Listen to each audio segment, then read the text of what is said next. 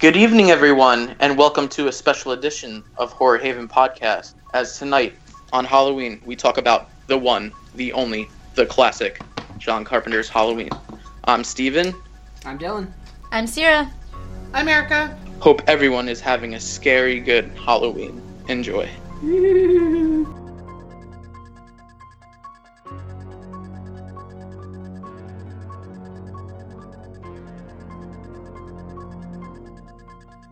Alright, Halloween was released in 1978. It was written and directed by John Carpenter. It follows Laurie Strode, a babysitter who gets stalked, her and her friends, by Michael Myers.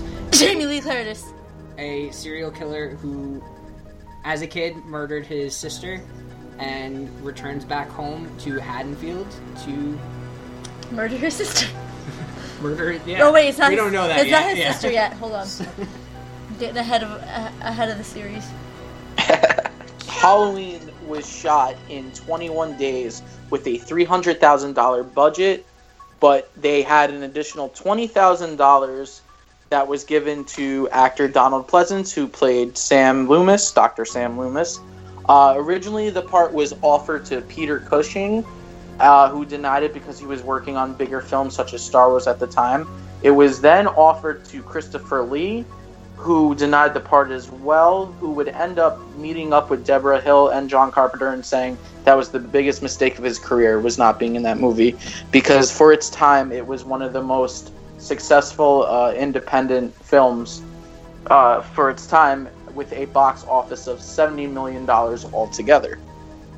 It's really what opened up the whole slasher genre too, because I mean before this you had Texas Chainsaw Massacre with Leatherface, but it was really this movie that set the road for like Jason and Freddy and the whole like holiday themed movies with My Bloody Valentine and Friday the 13th and all of those.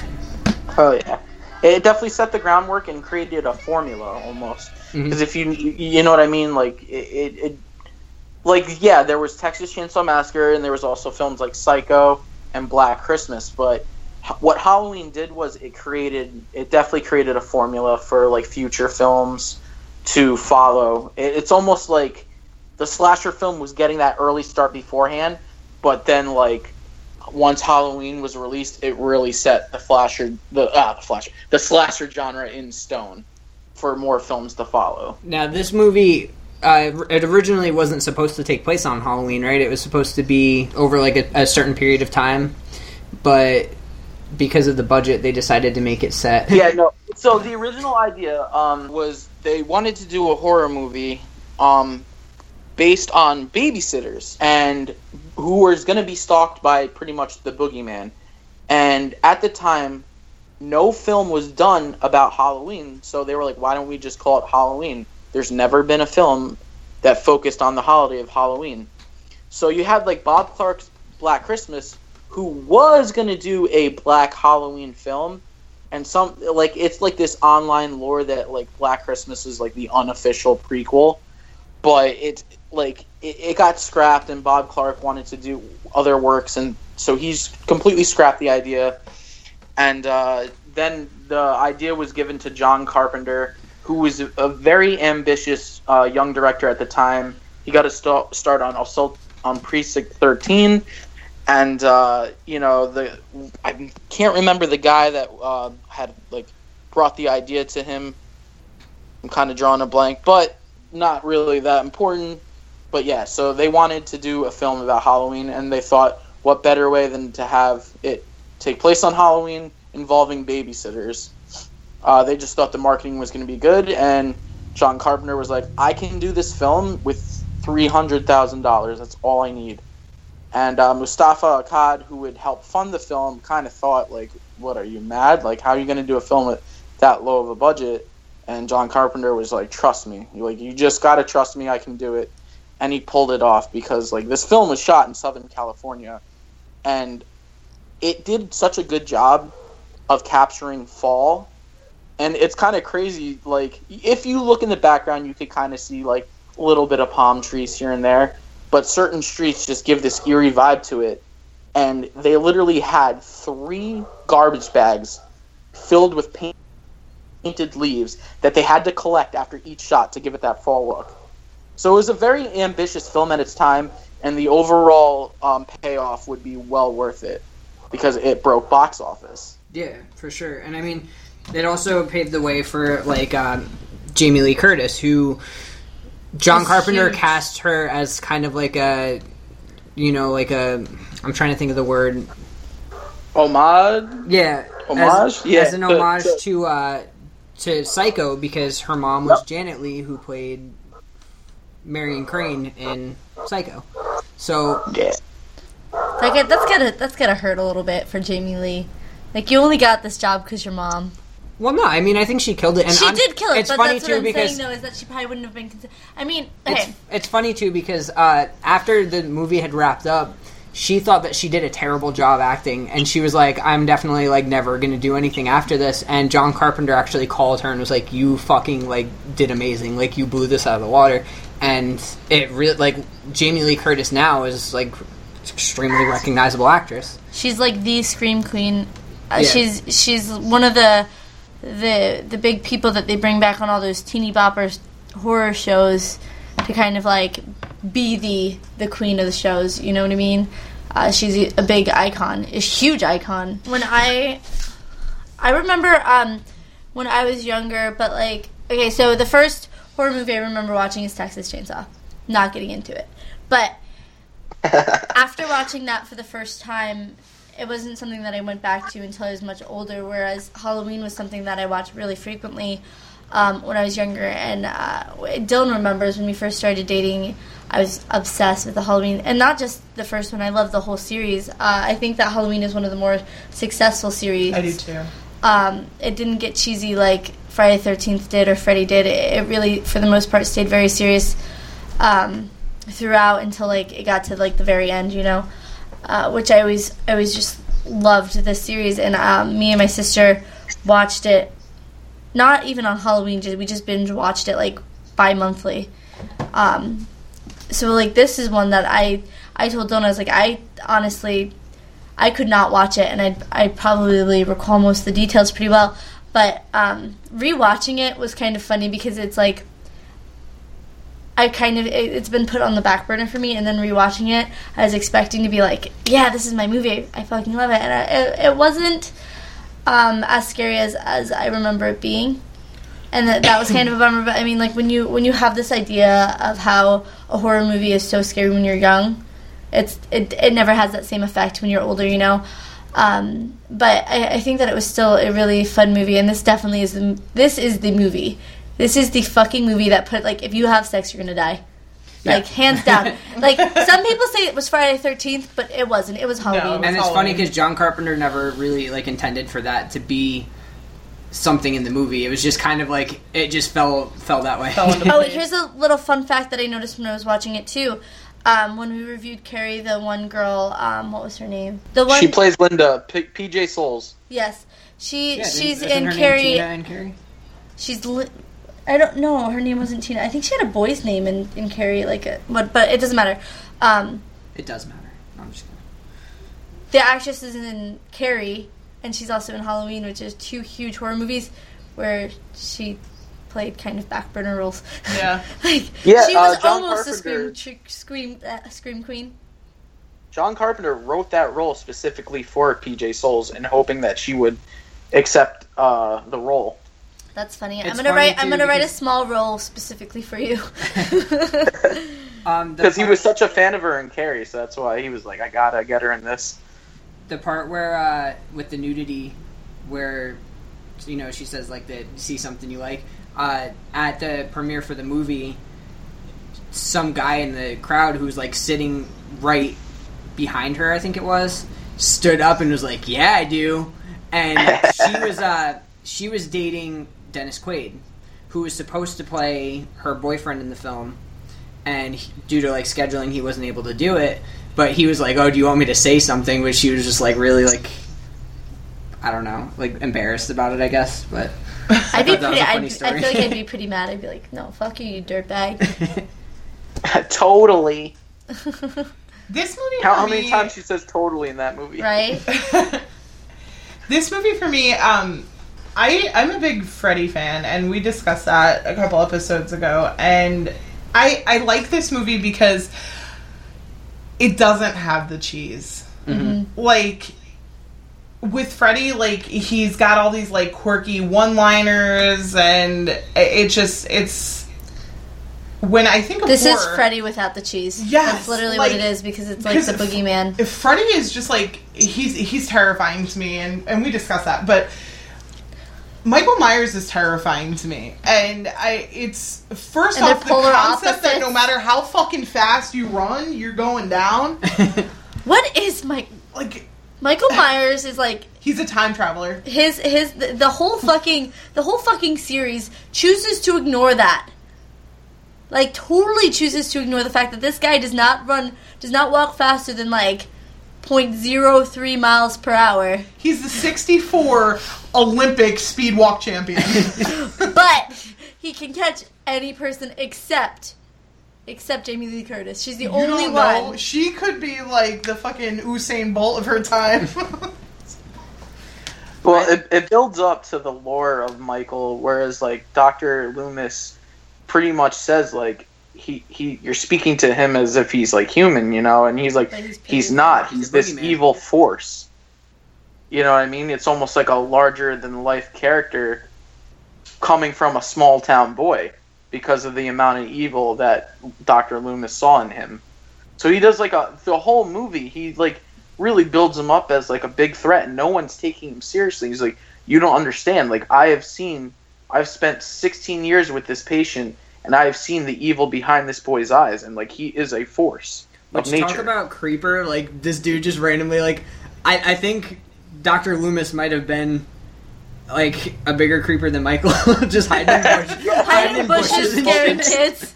But that's another thing too, though. That was John Carpenter paying homage to Psycho was Sam Loomis, which is same character. Which there's like you said with like the whole Black Christmas thing, there's also rumor that Loomis from Psycho became Dr. Loomis in Halloween after seeing Norman Bates lose his mind, go crazy. But those are all just really interesting fan fiction. They're interesting though. You know, I mean, somebody took the time to sit down and correlate the two of them, and it's just like. I don't know, stuff like that always just like interesting to me because it's weird. Gives you a different perspective. Like, on the movie, you're like, what the? You almost look at it that way, like, oh shit, like this guy used to fuck with Norman Bates. You guys want to hear a super secret fact that nobody knows about this movie? It's a William Shatner mask. What the fuck? Yeah, everybody no, I'm just kidding. I know. I was. I was like, wait a second. I was trying to be funny. What, did it work? Yeah. Let us know in our DMs. Every time, like, whenever anybody says William Shatner, though, I just picture him, like, throwing himself on something. Like, he just pops around the corner, like what? You called? Wall. Fucking William Shatner. I hear he's a dick. Yeah, I've heard that. Yeah, the William Shatner mask worked out great because at first... It doesn't even look like William Shatner, though. You know, like, I don't, like, expect what they did was they used the Captain Kirk mask. And what they did was they cut out the eye holes, and then they painted the mask like a fish belly white and roughed up the hair. But before that, Tommy Lee Wallace, the editor who would go on to direct Halloween Part 3, he originally he picked two masks. The first one he had Nick Castle come out in was an Emmett Kelly mask, the hobo clown. Okay. And they were almost going to go with that one. And hence the idea of him using a clown mask in the beginning of the movie, a young Michael. Which, fun fact, when he's stabbing his sister, that's Deborah Hill's hand stabbing and reaching for the knife, because they can only work with him. Because, you know, it's hard to work with kids, you know, they got like a normal school schedule and shit. But anyways, getting back to it, and then Nick Castle came out with the Captain Kirk mask, and instantly everyone just got chills, and they were like, yeah, that's the one we're going with. And they just modified it, and now, you know, it gives the effect. And that's the thing, is it's an emotionless face, and sometimes simplicity is more scary. Yeah, well, what's cool too with speaking about the beginning specifically too, like, you don't know at first, like, if it was like your first time watching, I almost like wouldn't. I mean, I've seen this movie. I couldn't even tell you the first time I watched this movie, so it's hard for me to say what my first reactions were to it.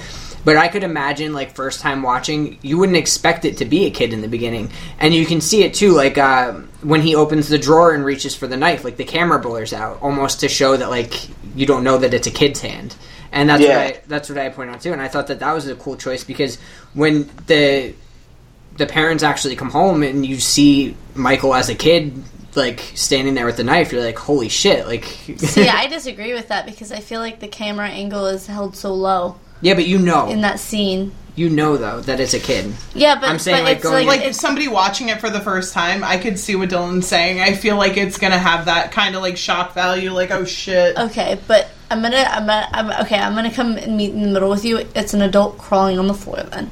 Probably. Because the camera angle is extremely lower. It was a new camera at the time. The cinematographer, Dean Cundy, it was like this panoramic camera where it would attach to your body so he could do a full moving shot. And this was one of the first movies that featured that kind of camera because it just came out at the time. So that whole opening shot is one continuous shot. Originally, John Carpenter wanted to do, like, you know, the cameras on the track, but due to timing, you know, they only had 21 days and the amount of time, that's when they started using the newer panoramic kind of camera. And it was just, it was at a lower angle, almost like on his torso. So that's how he was filming. It was attached to his torso. So that way he can do that long, pretty much first-person shot of, like, Michael looking through the windows and everything. I love the... one of the most iconic kills from this movie is when what's Linda's boyfriend's name? Bob. When Bob gets stabbed into the wall and his body's just hanging there, like, such a fucking... I think that scene is, in general, and not it really even just the shows... murder, but like when Michael goes back into the bedroom after killing Bob. Yeah, well, he has the sheet over him. That's where I was going with it. It's super iconic. And it's such a creepy thing, like... When you hear the knife stick, too? Oh, great. Yeah, but I mean, just, like, him standing there with the sheet on, like, it's such a creepy, like... Because we know, but she doesn't know. Yeah. Another, like, iconic thing from the movie, too, is the famous, with Jamie Lee Curtis in the closet, and Michael's, like, breaking into the closet, and it's kind of like... And it's such an oh shit moment, because you're like, how do you get out of this, you know? Like, you are literally cornered in a closet. How do you get out of this? Yeah, John Carpenter, he just did such a good job of building up that tension. So when it finally happened, like, you just wanted it to happen already because it was more of, like, it wasn't, like, shock value because there was little to no blood. Mm-hmm. There wasn't, like, many jump scares. It was just solely based on that buildup and that tension. Like, when Laurie's backed against the wall after discovering Annie's body in the bed, and she's discovering everyone else's body, and she's backed up. And then the way they did the lighting, where they had Michael slowly come into the shot, that was the biggest oh shit moment I think I've ever seen at the time. Because this was my first horror film, and it fucking terrified me as a kid. And just to see Michael slowly, like the mask, slowly illuminate, just an amazing effect on, seriously, like... And it was funny because, like, the test screenings didn't have that much reaction until John Carpenter put the music in, which only took him an hour to do. Yeah. Which completely fucking blows my mind. I want to talk about that, too, because it has become one of the most iconic, like, horror soundtracks. And John Carpenter, he did all of the music, and he did it in such a short amount of time. So the fact that he was able to, like, piece all that together and make something so fucking iconic. And I've always said that, like... To me, it seems like things that are rushed always seem more impactful, and I think it's because it's more of, like, you going off impulse. You don't have time to, like, think and second-guess yourself and, like, really structure It's very raw. It makes it very raw. Exactly. This is my thing with the music, and I love movies that do this. I feel like things like Masks, yes, they're very iconic, but to me... it's the ones that have the music. Mm-hmm. Like, you hear it, and it just instantly, like, you picture everything about that movie that you remember seeing. And I think the music, in a sense, also aids in the nostalgia of it. Like Psycho, you know that sound. Mm-hmm. This, you know that music. Like, it's, you just know what it is. Like, you hear it and you're like, oh shit. I have a funny story about the song for this movie. I don't remember. I think I've said it on a past episode, like fucking episodes ago. I don't even remember what episode it was, but yeah, Sierra's cousin, back when we were in high school. When we first started dating. Yeah, it was like when I first got a cell phone. Wait, 10 years ago? So I kept getting these phone calls on my phone, and every time I picked it up, it was the fucking song from Halloween. And it happened, like twice a day for, I'm not kidding you, probably about a year. Like, I could always expect to get that call. And I was like, who the fuck is this? It was always from a blocked number. So finally... Joey listens to this podcast every week, too. It was Amber. It was your wife, Joey. Fuck it. So finally I find out that it's Sierra's cousin that's been calling me for a year and fucking playing this song. And I'm like... You're going to start getting phone calls again from her after this? It did a good job of building anxiety, too, because when you hear that, like, high-pitched, like... And then but it also has like that, after a while of listening to it, has like that low drop too. Yeah. Where it's in the background and that just brings you like, oh, this is uncomfortable. It creates anxiety, and that's why I love movies that do that. It just, this movie has always been really, it's fun for me to watch. Like, I think that it's just because it's not something that's very intricate when you watch it. Like, as a movie, it's not something that's very, like, deep. Yeah. It's cool because for me, it's almost a double-edged sword. Not a double-edged sword. I don't know if that's the way you would describe it, but, like, I think it makes it scarier that you literally know nothing about Michael. There's no deep backstory. There's no, like, motive for why he's doing what he's doing until the sequels, obviously. It's very simple, but it's tastefully. It's done. I'm sorry, that's a wrong term. It's very simple, but it's effective. Yeah, the simplicity of it is executed well and is what created this whole, like, I don't know how to explain it. I think it's successful for its time. I think if the same movie came out now, it wouldn't be successful. But it is, because it wasn't. Exactly. Because horror movies, you know, they were then, I mean, excluding like Psycho and Texas Chainsaw Massacre and Black Christmas, you know, horror movies are typically monsters and you know, almost like that dark gothic setting, castle, like, you know, Transylvania setting, whereas they now brought horror into your hometown, where it was like it could happen anywhere at any time, and it just so happened to be this fictional town in Illinois. Mm-hmm. And that's what was really effective, was like, holy shit, this could happen anywhere at any time. Yeah, but and it brought that organic fear. Like I was saying, that like it's like its own weakness, I guess, is a better way of saying than double-edged sword, because it's like you don't have this backstory. It's just a fucking killer. Like, he's a dark force. You don't know what it is. You don't know what his motives are, and that makes it scary. But at the same time, it makes it not as a franchise, but just looking as like the first installments of movies. There was so much more character building with like Freddy Krueger, the first Friday the 13th, like the fact that it was his mom, it was a motive, and like I think that's what makes him so special, is that he doesn't need a motive to kill a bunch of people. That's what I'm saying. Like it's hit or miss, not hit or miss, but it's like I'm so back and forth with it, because I do find the fact that there is no motive for it scary, but at the same time, like it leaves me wanting more. I'm with you on that, and I feel the same way about that. I think that you can go one of two ways with it. You're either going to, like, I'm sure nobody has not seen this. I mean, I know there are people who haven't, but if you listen to the show, you've seen this movie. Yeah. Like, I feel like if you haven't, you probably aren't enjoying the show too much. You're being forced to watch it by your significant other that really likes it, and you're being tortured.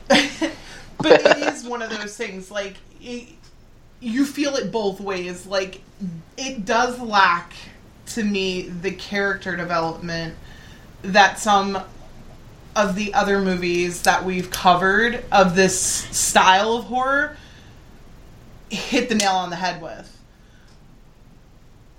Do I think it takes it... I'm tripping myself up. Do I think it takes away from this movie? I don't. I don't think it hurt it. I don't think that it was something that was detrimental, that they had to have a backstory. Well, I think that if this came out after the movies that developed more of a backstory, it probably would have been more crucial to people that it had some sort of explanation more so than what it does. Yeah. But I think because it was the first one of this style that it wasn't important to people because it was new. I wonder if that's why, though, like, Jason created a heavier backstory. Probably to have, you know, because we've talked about the facts that if there wasn't, it would be super exactly. It'd be too similar. I think with Halloween as a singular movie, I don't. I love Halloween, I do, but I think like singularly, I don't appreciate it as much as I do as like a whole series. The whole series, because it's like Freddy. Not a huge fan of Freddy, like, but I can appreciate Nightmare on Elm Street on its own, exactly. On its own, but the series is ridiculous. And Friday the 13th, it's like the same movie over and over again, so you can appreciate the first one, and then as it goes, it gets worse and worse. Whereas Halloween, it's still good. I think it's like H2O where it starts to get like wonky. It gets weird, but up to H2O. Oh, you want to say weird though? Part 6. The Curse of Michael Myers, or the producer's cut, aka Halloween 666, the origin of Michael Myers. You want to talk about fucking wonky though? Isn't that the one where it's like? Isn't that the one where it's like this like fucking old like? I remember something with like a fucking like rock formation shit or like circle of rocks, some ritual type shit. Yeah, it's based on like old Celtic traditions of Samhain. Yeah. But we'll save that. I definitely want to do that in the future, and I'm sure we'll cover it because that film you could literally fucking dissect and dive into with the way that shit went down. But yeah, I think as a series, these movies stayed good. More so than the other ones. Like, where towards the end it started getting a little weird, but the first installments of this movie, like the first like 4 movies are like, they're good movies. They're all like you can watch them all without being like, oh my fucking god. Absolutely. You know, where every other series that came out after this really did take a very cheesy, wacky turn, or they just kept doing the same movie over and over again. You know, they switched it up. And then the one where they brought the little girl in, 4. like, 4. Yeah. That's one of my favorite ones. Danielle Harris. It's yeah, but great. I think this is the only and this includes Texas Chainsaw Massacre. This is the only slasher series that I can get behind the entire series. Like, fucking Texas Chainsaw Massacre had fucked up movies. Like, bad, you know? Yeah. Whereas, and Friday the 13th and Freddy, the whole fucking series of Scream was just fucking joke. But this series did the best job at keeping it to what it should have been. Right on, I agree. For anybody who's listened to us and knows how much Sierra fucking goes on and on and on about Texas Chainsaw Massacre, know that until like maybe 2 or 3 years ago, that was Halloween. Like, from the time I met Sierra to about 2 or 3 years ago, it was Halloween. Halloween is the greatest. I love Halloween. I had when Dylan and I started dating, I had the entire series. I think twice. I was a huge Halloween fan, but I think that as I got older, it got less scary, where Texas Chainsaw didn't. Halloween will always have a special place in my heart. Well, I love it, but like I said, it's just not spooky to me anymore. But it's fun to watch. It's fun to watch. It's just you know what did it for me. Definitely, of course, the music. But it was the first horror film I ever saw, and go figure, my dad had a pretty good replica mask, and he legit scared the shit out of me with it. So I had this constant fear of Michael all the way up until probably the age of 12, where I would just have continuous nightmares. And but that fear grew into love and admiration for the movie and the series as a whole, and John Carpenter himself. Like, he really just blew it out of the fucking park, because these were just a bunch of kids making a movie. Like, it wouldn't have been done if it wasn't for their friends helping them out. Like, it was as low budget as it could get for, you know, at that time. And, like, some people were paid, like, $5 a day, you know? And they eat, lived, and sleep this movie for 21 days. And they fucking blew it out of the park. It went on to be an awesome franchise and a fucking absolute classic. And a main stable in the world of horror. And if this movie was a physical form of, like, a person, I'd marry it instantly.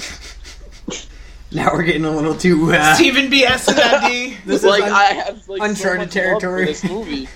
Slide into Steven's DMs, John Carpenter. Halloween from 1978. Slide into Steven's DM.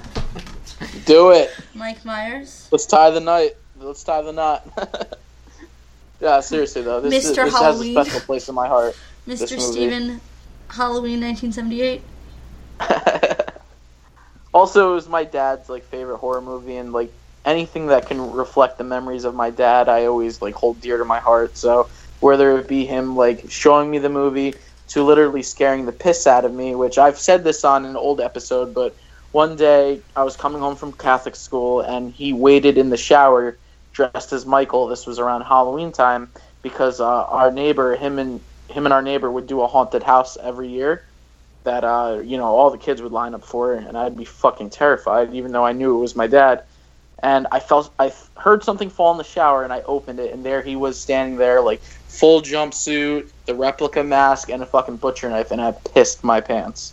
I got down, cried, and pissed my pants. But I wouldn't have it any other way, so thank you, Dad.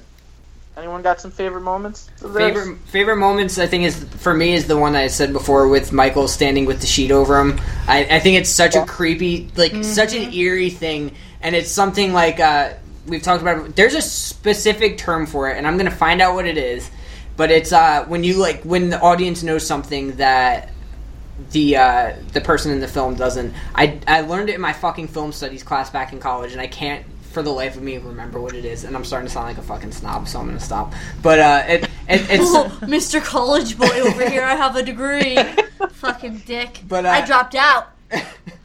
Who's got a cooler job than me? But no, I love it. I love those moments where, like, we know something, and, like, you know that she's fucked.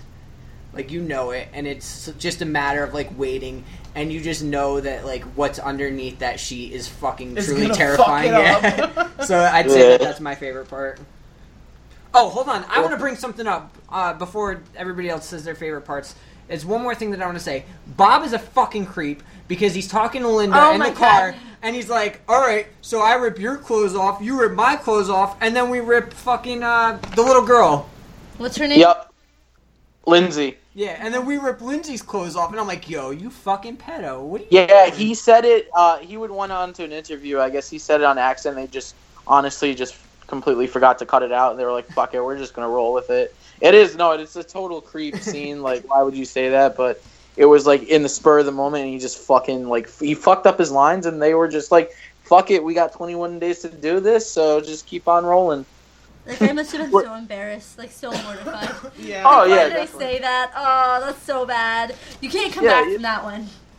You know, there's little mishaps. Like, you could see, like, a palm tree or two. One part right where Annie's checking behind the bush when Laurie spots Michael, you see a bit of cigarette smoke go by. And as they're walking away, if you look closely, you could see someone kind of peeking over the bush. I just recently caught that. Probably fucking Lucas, that creep. Every fucking probably, right? Yo, I love when he's like, "Hey, Lonnie, get your ass away from there." Fucking the look on his face. Oh my god. One thing that I wish they cut out of this movie, and I think it's way, like, out of character and, like, just doesn't fit, is the fact that Michael drives the car. Yeah. And it's kind of weird too because like he grew up in a mental institution. Like how does he? They brought that up. They're like, how would he drive a car? And he's like, well, he's fucking doing it. He didn't say fucking, but he's like, well, he's doing Maybe someone it. around here gave him driving lessons. He was doing just fine last night. Which later would be revealed that the gentleman he's talking to, Dr. Wynn, would later be revealed in Part 6 as a key player in the franchise. So I'm just saying theories here. Dr. Wynn, wink, wink. But yeah, we'll save that for another time. Erica, favorite moment? I'm gonna go with Dylan. I think that's just fucking creepy, and it's. I don't fucking do kids, dude. I have 2 kids, and they just. My daughter's done some creepy shit, so kids fucking weird me out.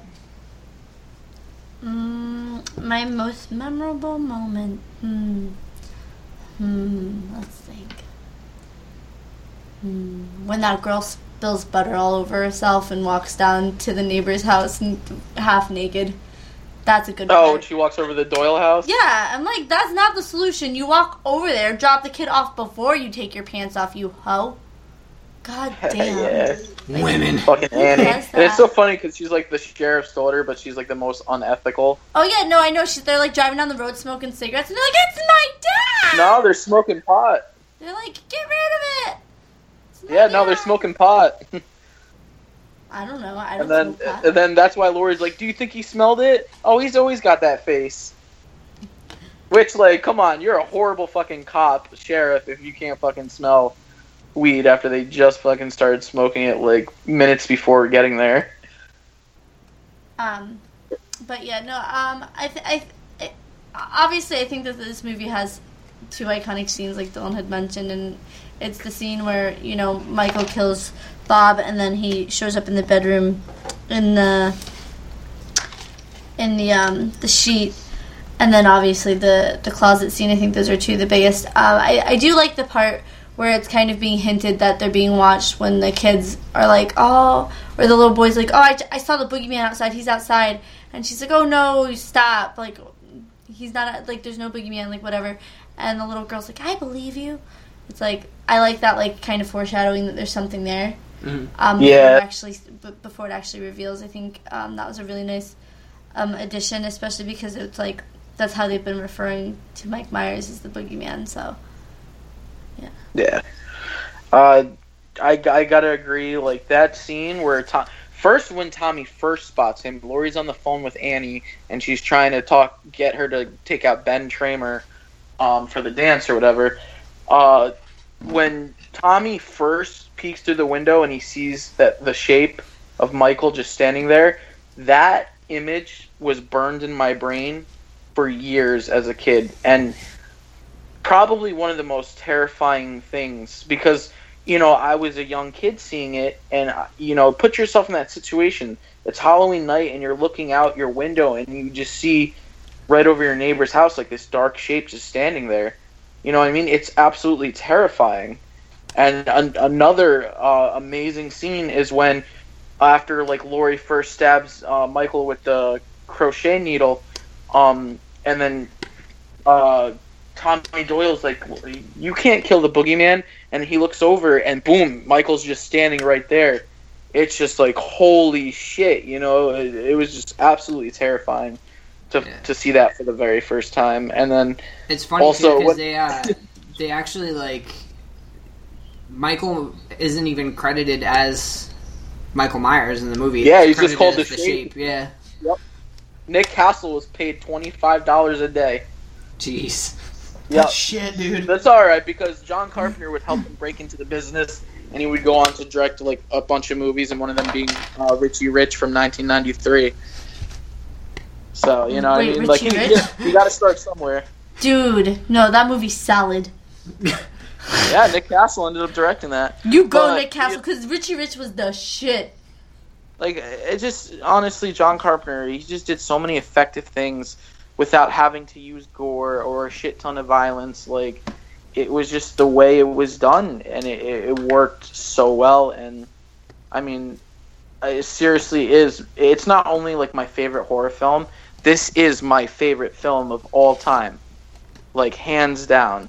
So I kind of just gave away my rating, and I'll give you the solid number, but I just got so much love and admiration for this movie because the effect and the impact it had on me. Like, I became Michael Myers obsessed after that. Like, I really thought, like, Michael was this evil driving force that couldn't be stopped. And, John Carpenter, like, for being fresh out of film school and just the ambition that he had, for him to pull this off was just truly remarkable. Is it bad that my favorite movie isn't even a horror movie? No. Mine's not. Favorite movies right now? Gangs of New York. Zero. Awesome. My favorite movie ever? Movie. Yeah. Easy. Princess Bride. Eternal Sunshine of the Spotless Mind. I know yours is Eternal Sunshine of the Spotless Mind. Steven, what's yours? He just said Halloween. Really? Yeah. Yeah. Yep. Hands down. Number one movie ever. Gangs of New York is mine, dude. I fucking Gangs of New York is solid, but Princess Bride is definitely better. Yeah. Don't hate on the Princess Bride. And you know what? Or the Never-Ending Story is another one that I love. Oh. That movie? You want to talk about a true horror story as a child? Never-Ending Story scared the shit out of me. Oh my god, when Atreus riding his horse through the swamps and he's like, and the horse starts singing and he's like, no, don't let the sadness of the swamps. Oh my god. No, do you guys want to know what movie actually destroyed my childhood? What? E.T. I know, you don't like aliens. Erica's terrified of aliens. Everybody send Erica EJ Madness on Instagram pictures of aliens. Don't do that. Please do it. Alright. But yeah, before closing this thing up, one more scene though. The ending, like, absolutely crazy when, Dr. Loomis shoots him, and then we get that look when he realizes Michael's gone. That look in his eye, like, it just, what a way to end the fucking movie. And then she was like, was that the boogeyman? He's like, a matter of fact, that was. Like, holy shit. Like, just really, like, what a way to end the movie. Seriously. It was a good way to set up for a sequel, but also leave it to where it could have been left as its own movie. And this is the only one where I say that it should have that I'm glad it continued. This is the only. Yeah, I'm glad that they built on it. You know what though? I am too on that. I'm glad that they clarified that Laurie Strode, I should say, is his sister, because it gives more of a motive and it gives more of a connection between the killer and the victim, protagonist of the movie. I'm curious to see how this new one goes, because they're ignoring all of that. Like, this is just it's ignoring all the sequels and just taking from the first one. You know what? I bet you know that there's going to be things from the sequels, like I feel like Mike Myers is gonna have qualities that were in the sequel. I see. You know what I mean? They're gonna ignore the storyline, but they're gonna take qualities that they like. I like the dynamic that Laurie Strode is his sister, so I kind of wish that they kept that. I kind of hope that they keep that, but it's too early to say anything as of right now. Yeah. Well, at least John Carpenter's on board for it, and he's gonna be scoring.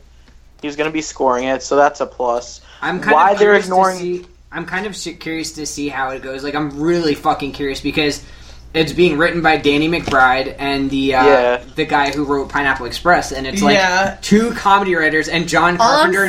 For John Carpenter to read it and be like, "This is fucking amazing." He said it was fucking amazing. All I'm saying is, if Franco isn't Mike Myers, I'm not watching it.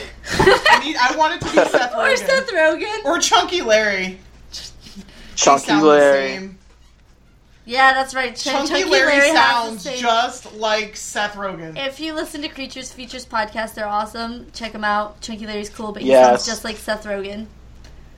He's got a good sense of humor too. I think he might be funnier than Seth Rogen. He is pretty cool. He's great. I've got a bone to pick with him, but I fucking love him. A boner to pick with him. Ew. Ratings. Ratings. Steven? I seriously am in love with this movie. It has such an impact on how I view movies. It really started my love for horror, and I just can't help but have this special feeling every time I watch it. Like, I refuse to watch Halloween until it's October, Like, I'll watch any other horror movie anytime, but the Halloween and Halloween series, like, I won't watch it unless it's October. And, I just think John Carpenter fucking truly created magic with this, and he would go on to set up all the rules for slasher films to come. And I'm a big fan of slashers, so, John Carpenter, amazing. This movie is amazing.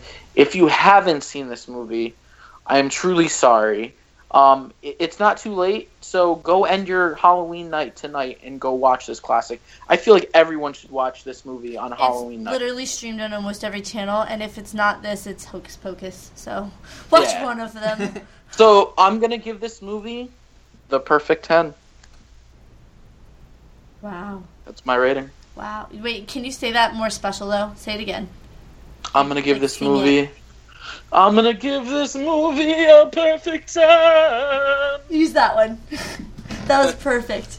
Massive legend here. Shut up! Alright, Dylan, your turn. I like this movie. I really do. I think that it really did set the ground for slashers and, like, what really did, like, vamp up the slasher genre. I don't think that we would have... I actually know for a fact we wouldn't have people like Jason Voorhees if it wasn't for this movie. So, I mean, you really have to credit this movie with all of that. And to see how much they did with such a low budget and this crew of people and cast that were just so on board with it, it really is great. And it's cool to see because, like, seeing the indie scene now for horror, it's very similar to what it was then. And it really gives hope. A big loop. It really gives hope that, you don't know what next big thing is going to come from an indie project. There could be an indie project going on right now that's going to become as big as Halloween is today.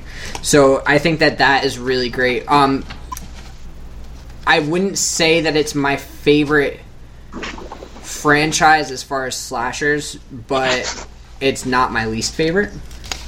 What's your least favorite? Honestly, I'd probably say Child's Play. Yeah. I wasn't even thinking about that. Yeah, Child's Play. No, Hellraiser. No, that's not a slasher. Okay. But anyway, yeah. So I hate Hellraiser. I do too.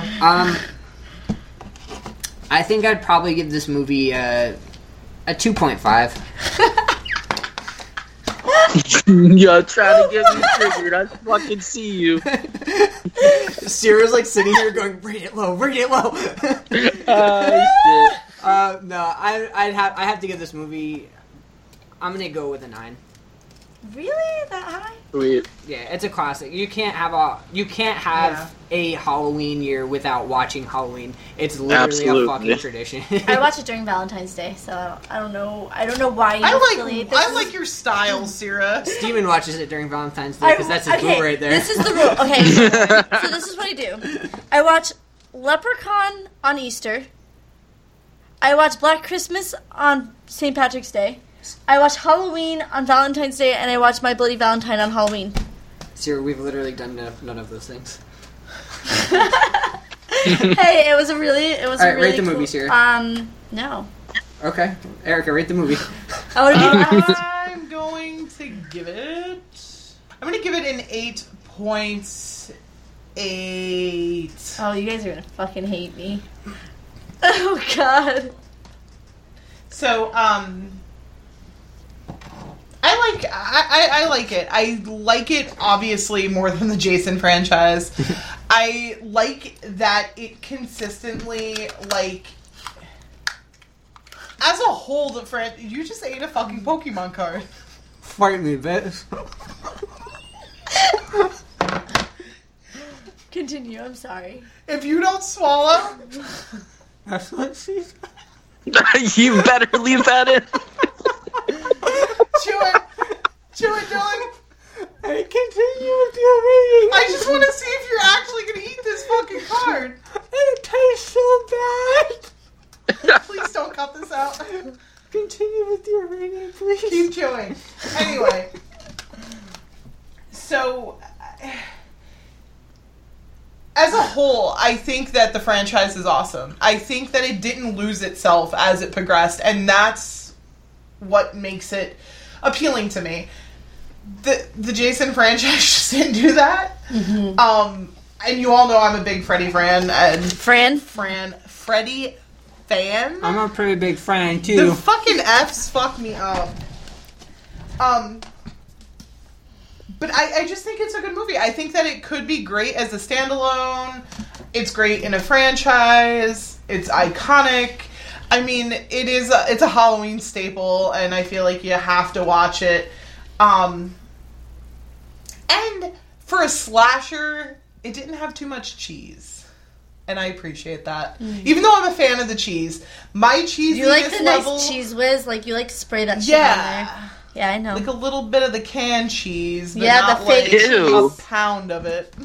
At least go with Sargento. Okay. But, that's mine. God. Dylan's going to town on this card. I think he's swallowed some of it. If I die in my sleep, this is why. Oh, God.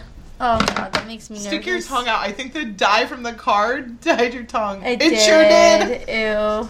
Yeah, don't take it out. Don't swallow that. You're gonna, choke. You literally made paper mache. Alright. This is how sculptures are made. This is art. Now, rating this movie is really hard because I think if somebody asked me 3 years ago, I probably would have rated it easily a 9. I think diving into horror movies, I found a lot more that I think, although this one's very iconic and it did hit it really big, I think that there's other movies out there that I would prefer watching, which is a bummer because this was really high up there for me for a long time. You were supposed to be the chosen one! Shut the fuck up. I think in a series, the Halloween series, just pictured her on fire. is... The Halloween series, I think, is hands down my favorite series because it didn't go funny, it didn't go weird, for the most part. It stayed a lot truer. Paul Rudd, though. It stayed a lot truer to itself. Oh my gosh. And so I think this series would get a much higher rating than just the first film, which there's nothing necessarily wrong with the first film. There's nothing that I would change about it, but for me, I feel like it drags a little bit, and I'm gonna give this.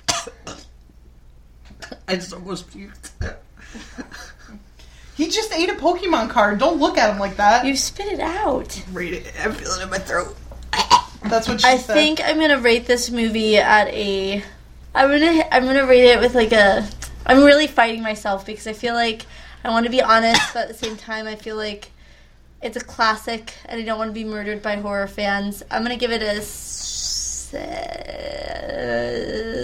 Listen to your heart. I'm gonna give it a 6.5. And that's my final score. Oh, fuck. I just broke everybody's heart. 9 plus 10. Yeah, you did. What was yours? 8.8. I gave it an 8.8. I'm actually really fucking surprised that you gave it a 6.5. As a series, it gives it an average of an 8.6. It's an 8.6 because you got to round up. Because the number after it's higher. 8.6. Thank you for that math lesson. You're welcome. All right. So that is going to wrap it up for this episode of Horror Haven Podcast. Please don't kill me, people. I found that you've been saying that a lot lately. Yeah. I rated the last two movies really good. You did good. Yeah, I rated it really good. I just rated this one a little low. And it's just because I'm it's hard for me to not look at it as a series, and I like it as it progresses. All right. I like Halloween, I promise. All right. Thank you guys. This isn't compared. Every time you wait to talk until I'm about to talk. I just want to put it out there that my rating isn't compared so much to other horror movies, but it's just a rating on that movie individually. I'm not comparing it to my ratings to other horror movies. So yeah, okay, don't kill me, please. I'm scared. You already signed your death warrant. Oh, Steven's gonna fucking find his way to North Carolina. Bitch, I ain't giving you my address. Alright guys, that's gonna wrap it up for this episode. This special Halloween episode. Alright, that's gonna wrap it up for this episode of Horror Haven Podcast. We want to thank you guys for listening. Be sure to tune in this Friday, so 3 days from now, and we're gonna be releasing an episode on 28 Days Later and The Girl with All the Gifts. The Girl with All the Gifts, as a double feature of Modern Zombies. We're going to have our good friend Sylvester Barzy, the author of Planet Dead, on. So our number one fan. Look out for that. Be sure to follow us on Instagram and Facebook at Horrorhaven Podcast, and check out our website at horrorhavenmedia.com. We love you. We appreciate you. And please send all your death threats to our direct messages. And if you subscribe to us on Apple Podcasts, please leave us a review. Let us know how we're doing, even if it's a 1-star. We actually get really excited for the 1-star ones. So keep them coming. Yeah. And have a good night. Have a happy Halloween, and go. Take your kids fucking trick or treating. Don't eat Pokemon. Yeah, that, and end your night with Halloween. Honestly, I feel the best way to watch this movie is on Halloween night. Leave the bowl of candy out for the kids to grab. Nobody Leave the jack-o'-lanterns lit. Listen, it sets the atmosphere. I'm all for it. Yeah, but then you have greedy fucks like my husband who comes by and dumps the whole fucking bowl. Oh, dude, no, but you also, like, for some reason, every time I watch, like, you know, like, popcorn and movie go together, but for some reason, this movie especially goes with popcorn. Oh, I think it's because that bitch spills the butter all over herself, yeah. I love popcorn. Alright, later. Bye. Later. Happy Halloween. Happy Halloween.